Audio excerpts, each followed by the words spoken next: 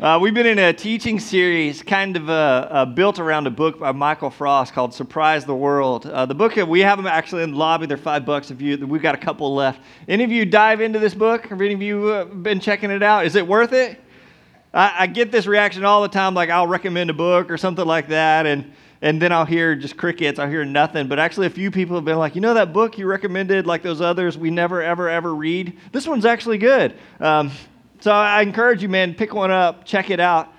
It's all about answering Peter's question in 1 Peter 3 about living questionable lives of being able to give an answer. If someone asks us about our life, about the hope that we have, and it assumes that we're living in a way that's worthy of questions, that we're living such Christ-like lives that people are looking and going, man, that's different, that's curious. I want to know more about that. And so the part of the process is just changing some of our habits. And he advocates 5 habits in this book that he encourages every Christian to practice on a regular basis. And they're pretty easy. The first habit is to bless 3 people a week. We just want you to get out there and bless. And in our teaching a few weeks ago, we talked about the power of blessing and what that could mean and what that would look like. Just on purpose, not like one of our teenagers said, well, I bless people all the time just by being me. Like, no.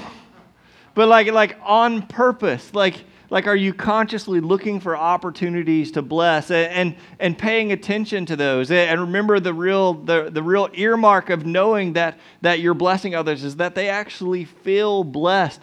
And when you begin to do this, like blessings start to kind of ricochet around, like they start to bounce around you in all different kind of ways. Are you experiencing some of this? Are you seeing some of this? No. Awesome.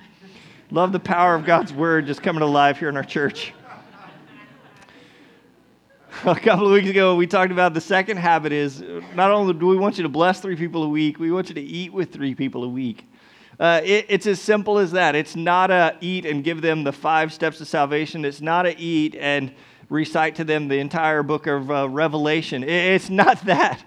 It's just about contact, about being face-to-face with people. And even in our super connected, hyper-connected world, we lack real, meaningful face time with others.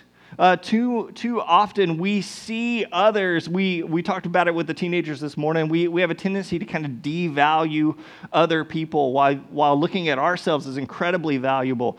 This happens in all kinds of ways. When someone cuts you off in traffic, right? What do you feel inside? Or someone makes you late. It's this sense that our life, that we're valuable, but others are somehow less valuable. And when we spend time across a table with each other, we're reminded of a shared humanity, like it does something to us. And then we talked about the power of Jesus using the table, the simple, sacred thing of the Son of Man came eating and drinking. Even how he kind of introduced this whole kingdom idea, like the way it's going to happen and the way it's going to work is not going to be in big cathedrals or amphitheaters or buildings, but around tables, genuinely, with our neighbors. So we want you to bless 3 people a week. We're asking you to step into this, and maybe it feels uncomfortable for some of you. I eat with people all the time, so this is easy. I can knock this off. But some of you are uncomfortable doing this, and so we're asking you, man, just step into that. If you are uncomfortable, do it with somebody else you know. And there's been some of that already. Have you seen people like taking credit? No, I get credit. 1, 2, 3. This is my meal. I did it this week. We've seen some of that too. That's okay. We give lots of credit. Some people have even said, well, we take communion every week. Does that count? Well, okay, yeah. If you want that to count, that counts. Like, I'll give you credit. It's not supposed to be a rigid thing, but just a habit that we're encouraging. Are you spending time face-to-face with people on purpose? Who's someone in this space that you could invite to a meal? It could happen today. You're going to have a barbecue going somewhere, right? Just to spend time together is powerful. Last week we talked about the third habit, which is just to develop 1 period of time a week of listening to the Holy Spirit. Man, the most forgotten part of our Christianity, I think, is that's happening today is, man, we've left the Holy Spirit out. It's confusing and it's mysterious. We don't know how it works. So let's just focus on stuff we can control. And so we said, man, what if you just open Scripture? What if you spent a little bit of time, like maybe start with Scripture, read there, and then see if God has word to speak to you. And I believe that. I believe that God wants to speak into each and every one of your lives. And we're reshaping some of our discipleship groups, even around a question of how is God speaking to you through his word? That question assumes a lot. It assumes there is a God and that he is talking. And he wants to speak to you, and there's actually something for you to do. So bless, eat, and listen. And as we talk about today's habit of learning, I just want to ask, what's your favorite movie? You guys have a favorite movie? That's a real question, not one of those preacher questions where I don't expect you to answer. Like, favorite movie, toss it out. What is it? All I heard was Wamahama. Sorry. It's a Wonderful Life. Never even heard of it. Just kidding. A Wonderful Life. What else? Favorite movie? Gone with the Wind. Okay. Forrest Gump. All right, great choice. Avengers. Sound of Music. Is that what you said? What else? Tombstone. All right. I was going to say I think my favorite movie is Patton with George C. Scott. My wife can't stand it, and I love it. Like, that's one I could just watch again and again and again. So if we spent some time talking about movies, could you tell me what are the actors in your favorite movie? Could you even, if we sat around and we kind of got together, could you quote some of the lines? Could we even have a game like where we just started quoting different lines? And would you be able to name the movies from the lines we quoted? You think you could? What if we talked about sports? Who's your team? Who's your favorite team? Go ahead, shout it out. Let's hear it. Packers, UT. I heard Ole Miss over here. I know that hurts her feelings so much that I just said that. If we talked about teams, we just spent some time talking about teams. We would debate all kinds of stuff, right? I know at least partially in question would be the dominance of the SEC, right? That would be in question by some of you. We could talk about professional players' salaries. We could talk about coaches that we love and coaches that we despise. I wish Colin was in here. He's working with our kids. Colin and I could be the only two in the room that could talk about soccer and how awesome soccer is and how it's the best sport in the whole world, the most watched sport, and the rest of you would be asleep. Okay, Dean wants to talk about soccer too. Okay, there's 3 of us in America that like soccer. But we could have a conversation that keeps going and going and going, right? How many of you are already counting down the days to college football? I see it happening all the time. Yeah, we're ready. We're ready. And every one of us think, this is going to be our year. All right, so let's get even a little more dramatic. What if we talked about politics?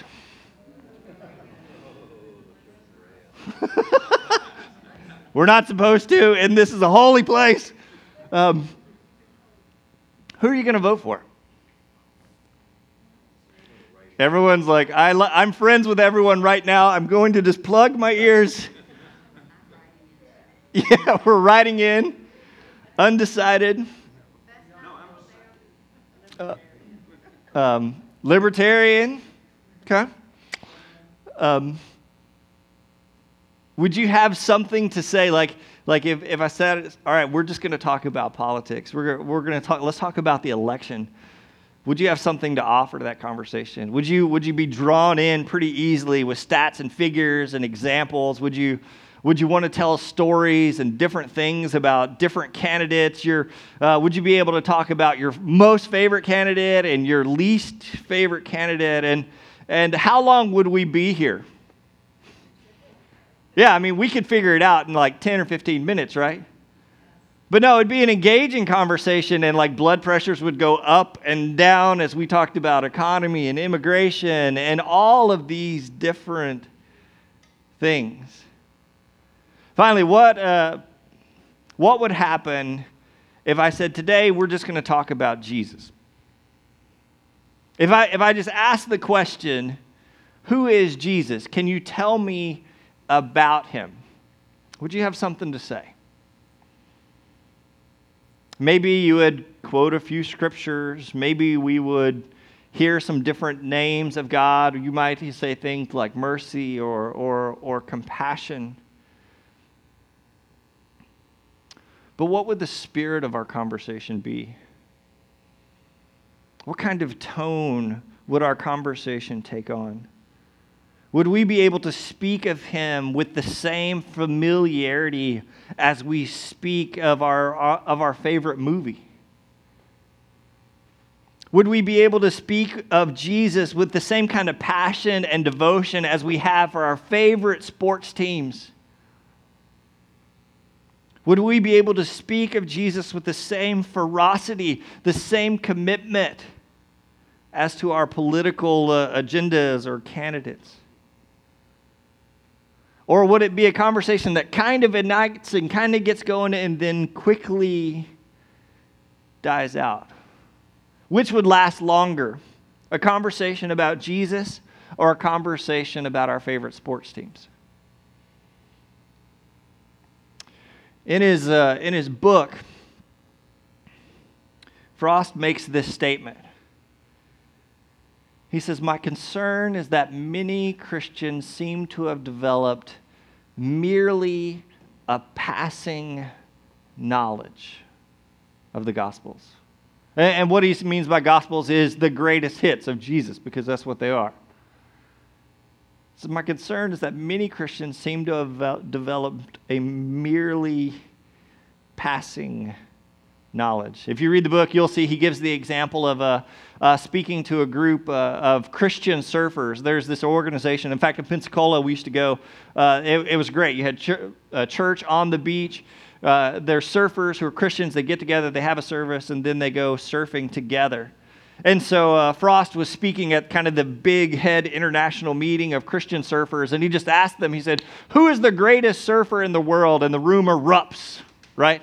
Because everyone has the surfer that they love and admire the most. But then all the conversation ends up landing on one person named Kelly Slater. He's the youngest and oldest winner of the international surfing competitions. He's been in the business forever. The conversation he would say, "Okay, well, tell me about Kelly Slater." And the crowd could tell you everything about him: where he was born, where he lived, where he lives now, what supermodel he's dating, right? And then he asked this group of Christian surfers, "Now tell me about Jesus." And there was a few scattered comments, but the whole tone of the room seemed to die down. And Frost says, "My concern is that many Christians seem to have developed merely a passing knowledge of Jesus. Jesus is strangely missing from our workplaces, strangely absent from our kitchen tables, from our conversations, from our lives." And yet C.S. Lewis would say, this is the reason the church exists. Go ahead and put that quote up there. C.S. Lewis said, "In the same way, the church exists for nothing else, like we exist for nothing else, but to draw people into Christ, to make them little Christ." And if they're not doing that, all the cathedrals and clergy and missions and sermons, hey, even the Bible itself are simply, what's he say? God became man for no other reason. It is even doubtful, whether the whole universe was created for any other purpose than to draw people to Christ, to make them little Christ. The word Christian, even that term, was not a term that followers of Jesus gave to themselves. But unbelievers and Gentiles, people outside of the faith, looked at the way followers of Jesus were acting, and unbelievers gave to those who were attempting to live like Christ the designation, the name Christian, which literally means Christ likey. I know that's good grammar, but that's what it means. They recognized these people as living like Christ. I wonder if we didn't claim the name or the title Christian for ourselves, if our friends and neighbors and coworkers would still identify us by it. Do they see our effort, our intention to be a Christ-liking? Do they see us as little Christ? Would they see Christ in us? And if we are to live Christ-like lives, then it is clear that we must have more than a merely passing knowledge of Jesus. We must again become students of Him and His life. Do you guys remember in the Gospels when the angel appears to Joseph? He tells Joseph not to break off his engagement with the now pregnant Mary. The angel tells Joseph, you will have a son and you will name him. What's the name? That's not a trick question. Jesus. You will name him Jesus. What does Jesus mean? You guys know? What is the name of Jesus? What does it mean? It's a Greek form of a Hebrew word. The Hebrew word is Yeshua or Joshua, and it means the Lord saves. Do you remember what the Virgin Mary did when she found out she was pregnant? Do you remember?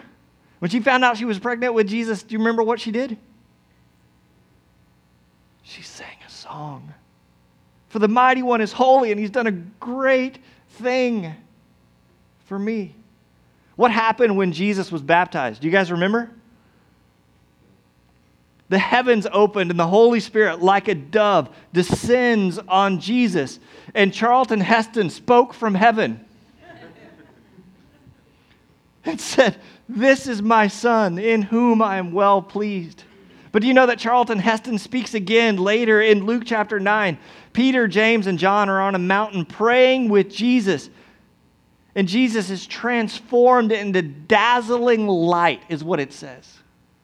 And suddenly Moses and Elijah appear with him. And Charlton Heston, that's what it says in Scripture, from heaven again says, "This is my Son, my chosen one. Listen to him." Do you know that in Scripture it says, even people the disciples didn't know or recognize were able to cast out demons just by using the name of Jesus? And the disciples tell Jesus, "Man, we tried to make these people stop." And Jesus' response was, "Why?"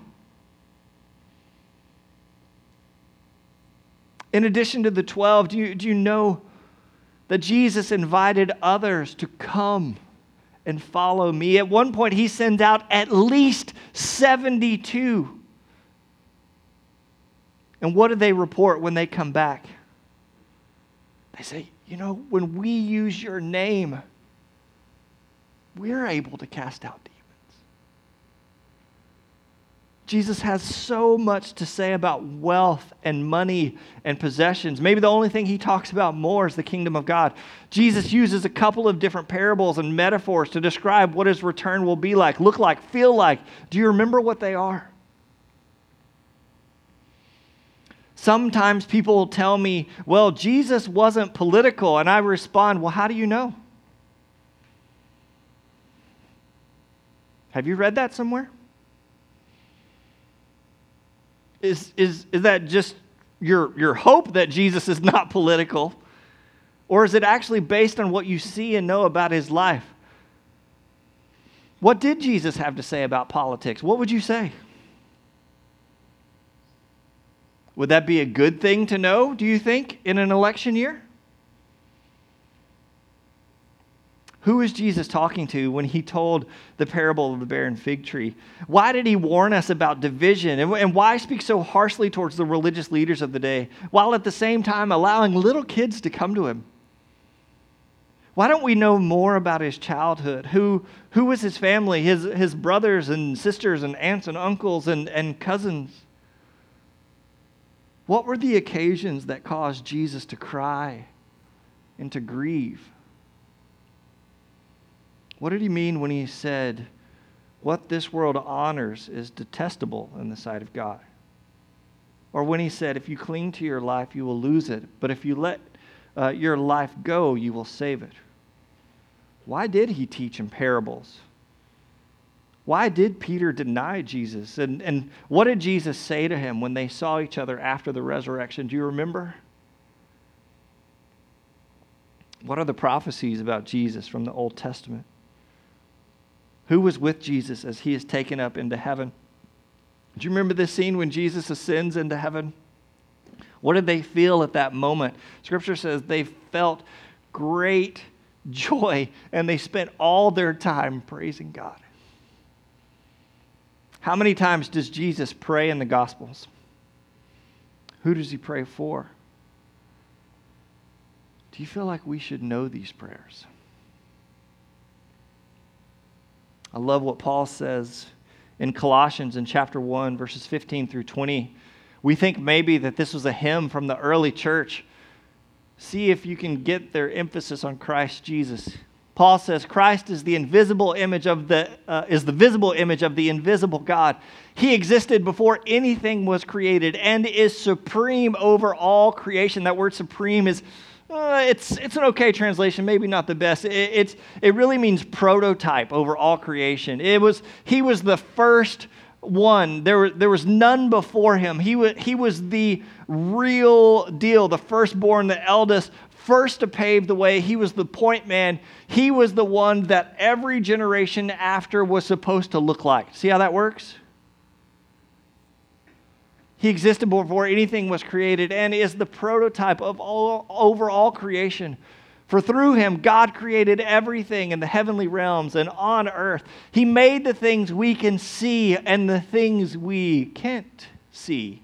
For example, thrones, kingdoms, rulers, and authorities in the unseen world. Everything was created through Jesus and for Jesus. He existed before anything else, and he holds all creation together. Think about that. Like, he created it all through himself, and it all exists for him, and he somehow holds it all together. Christ is also the head of us, the church, which is his body. He is the beginning.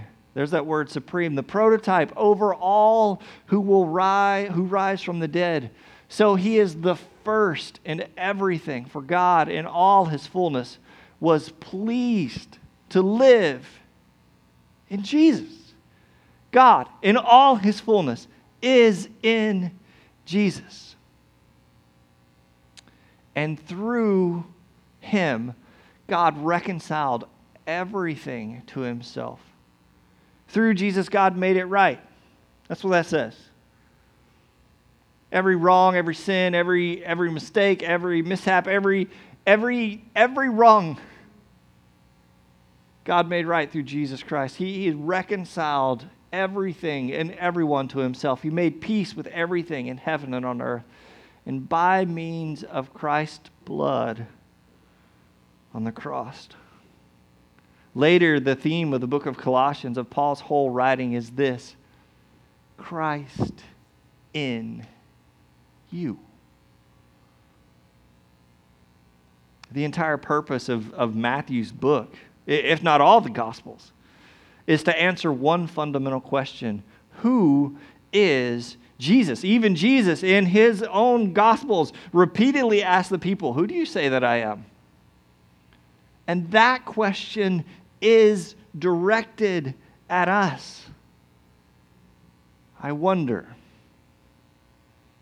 do we know him? What's your curiosity level about Jesus? How he lived, what he had to say. I think even if I didn't believe in him, I would want to know more. I like John Stackhouse makes this distinction about Jesus. He says, really the question is not what did Jesus say. The question is really not even what the bracelet said forever ago, WWJD. The question is not what would Jesus say or what would Jesus do. The real question is, what would Jesus want me or us to think, to be, to do here and now? What would Jesus want us to think? What would Jesus want us to do here and now? What would Jesus want us to do related to immigration or economics or politics or war, indebtedness, marriage? What would Jesus want us to do in relation to life itself, the essence of life? After all, he said, I came so that you may have life and have it to the full. My teaching today isn't so much to teach you about Jesus, but to somehow spark in us again a curiosity to seek him out, to learn more about him. It's been a while now, but it wasn't too long ago that I gave a teaching about the woman caught in the act of adultery. You guys remember this story? Man, Jesus is right in the middle of this story. A woman is thrown before him. She's caught in this atrocious act. The men who caught her are picking up stones. It's all a test of Jesus. They're ready to stone her, to kill her, to put her to death. Her punishment is death. And they kind of throw her before Jesus in a kind of what say ye kind of way. And remember how Jesus responds. He says, well, he who is without sin, go ahead and throw the first stone. And his words cut to their hearts. You're like, oh man.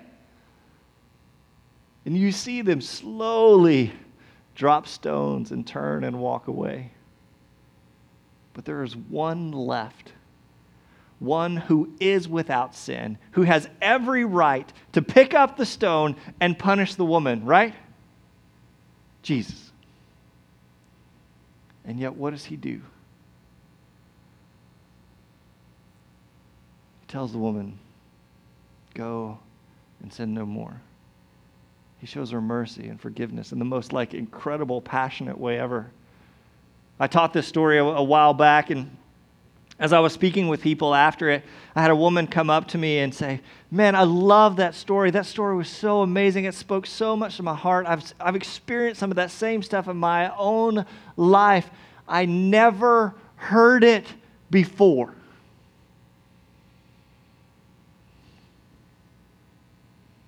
My friends at Ethos Church, we do a lot with them. My friend Dave Clayton, he told me, he said, they're going to spend a whole year in one gospel. They're going to spend 52 Sundays just in one gospel, in the Gospel of Luke. And I said, you're crazy. You have lost your mind. There's no way you can keep people's attention. We're 280 HD. If I can keep people's attention for a 6-week series, I'm doing great. You're going to spend a whole year studying about Jesus. And I made fun of them at first, but now it's occurring to me, maybe we need to do some of that ourselves. And I teach through a gospel every year.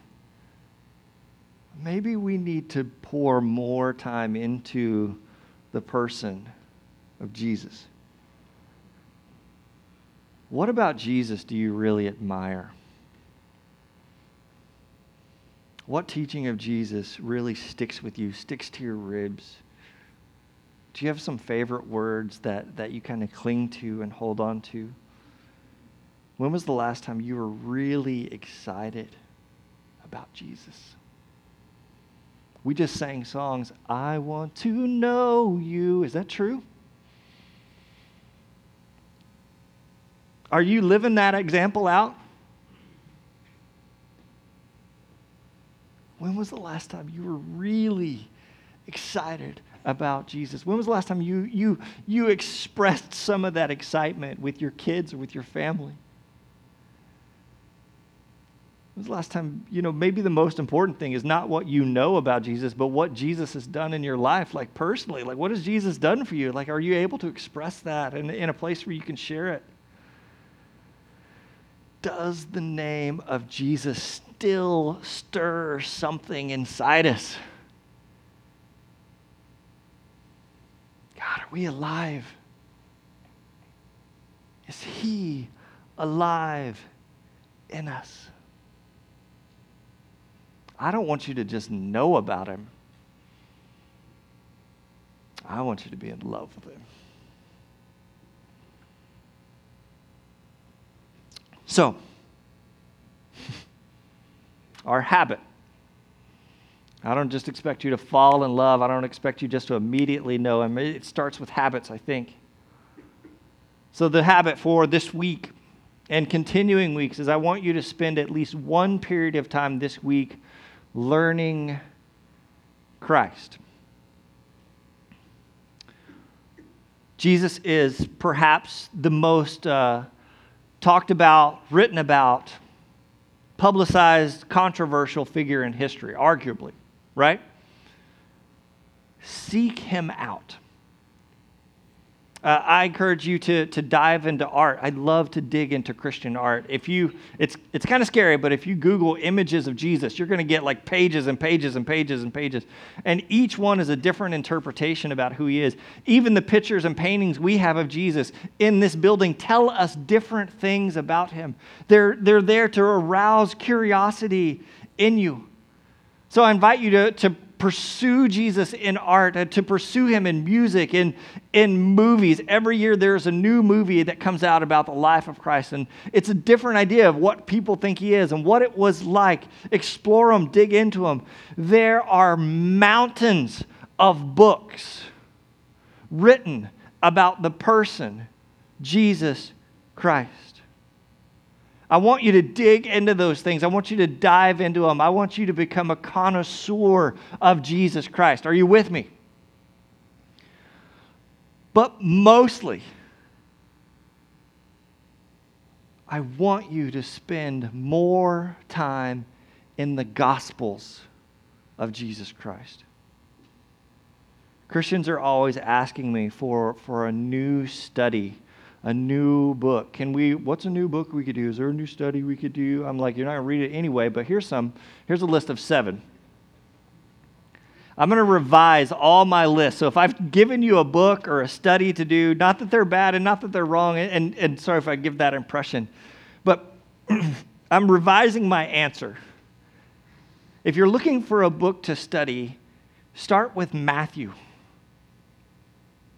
And then go to Mark, and then Luke, and then John. And this is a little bit dangerous territory because I think this whole book is God-breathed, God-inspired. I think Jesus is on every single page of this. I think when we study Nehemiah, we're going to be talking about Jesus. I really do. So I don't want to discount the value of the corpus of God's word because Jesus is there beginning, middle, end. It's the whole story. But I want you to start paying some special attention to the red letter parts, okay? The actual words and life of Jesus. We're going to become connoisseurs of him. Let's really dig into his life, his greatest hits, the Gospels. I want you to commit to one time of intensive study of the person and work of Jesus Christ each and every week. Now, I'm not telling you to stop the other Bible studies or the other stuff you're doing. I think that's great. I think it needs to be broader than this. But at least once a week, spend some time listening to God's Spirit. Once a week, spend some time really focusing on the person of Jesus Christ. Read and then reread and then reread again the Gospels. Maybe read verse by verse. That's great. Maybe spend a whole year reading one gospel thoroughly, compactly, in everything you can find about it. That's great. But also read the gospels in one sitting. I know what you're thinking. That's going to take forever. How long is a movie? Every single one of the gospels could be read in about 2 or 2.5 hours. at most. Even Mark is only about an hour and a half. If you sat down and read from beginning to end, and what you're going to see happen is that all of these things that we kind of examine piecemeal a bit at a time, they all fit together. And you're going to learn so much more stuff is going to rise off the page as you see how themes and verses and ideas all are fit together by different authors, all expressing to us a different emotion, a different passion, a different love of the person of Jesus Christ. And I challenge you to do it with others. Don't do this in isolation. Some people have said, well, I don't know what I feel about a disciple group, and I don't know where to begin, and I don't know how I feel like that. And so I just started asking you guys, hey, would y'all like to sit down and talk about Jesus? You know what they said?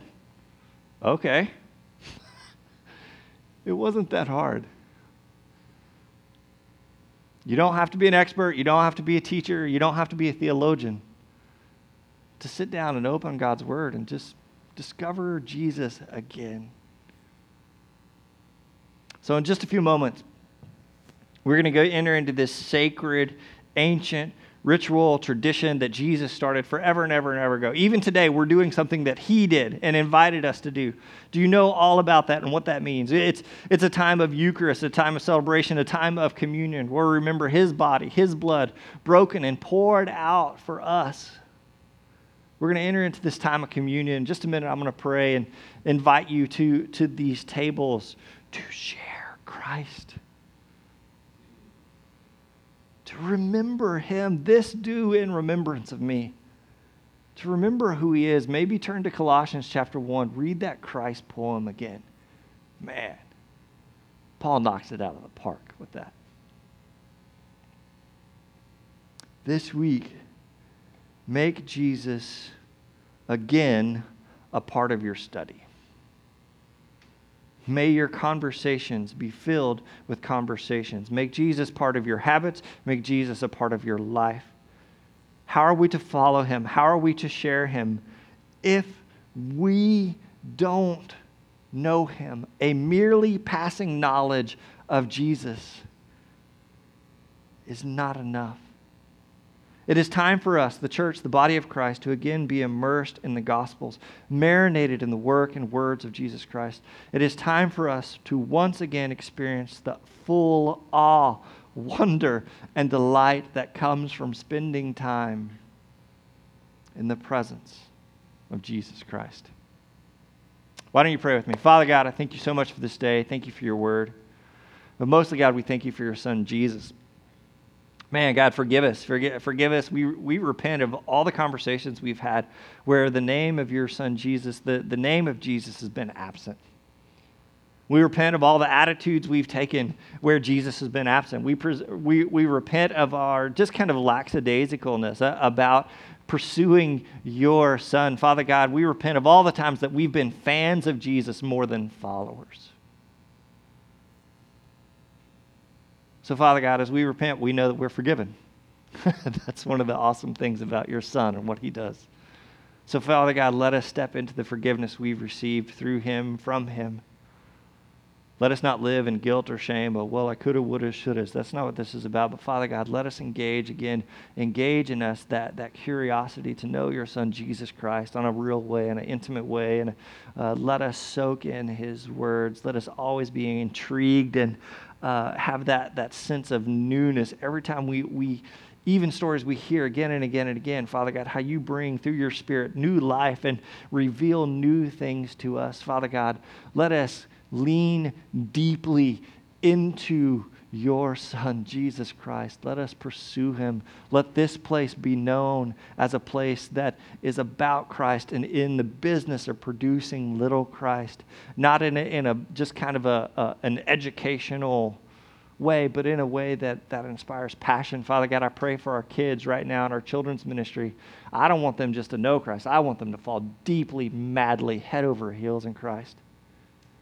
I want them to love Jesus, to be able to speak of him with passion and enthusiasm, with intrigue and mystery, with conviction. Father God, help us to know your Son more. We dedicate right now a section of our week to pursuing Jesus, to learning more about him. let that habit stick in a heavy, heavy kind of way. We love you, Father. We remember your Son, Jesus Christ, and his sacrifice for us. And it's in his name, the name of Jesus, that everyone together says, Amen.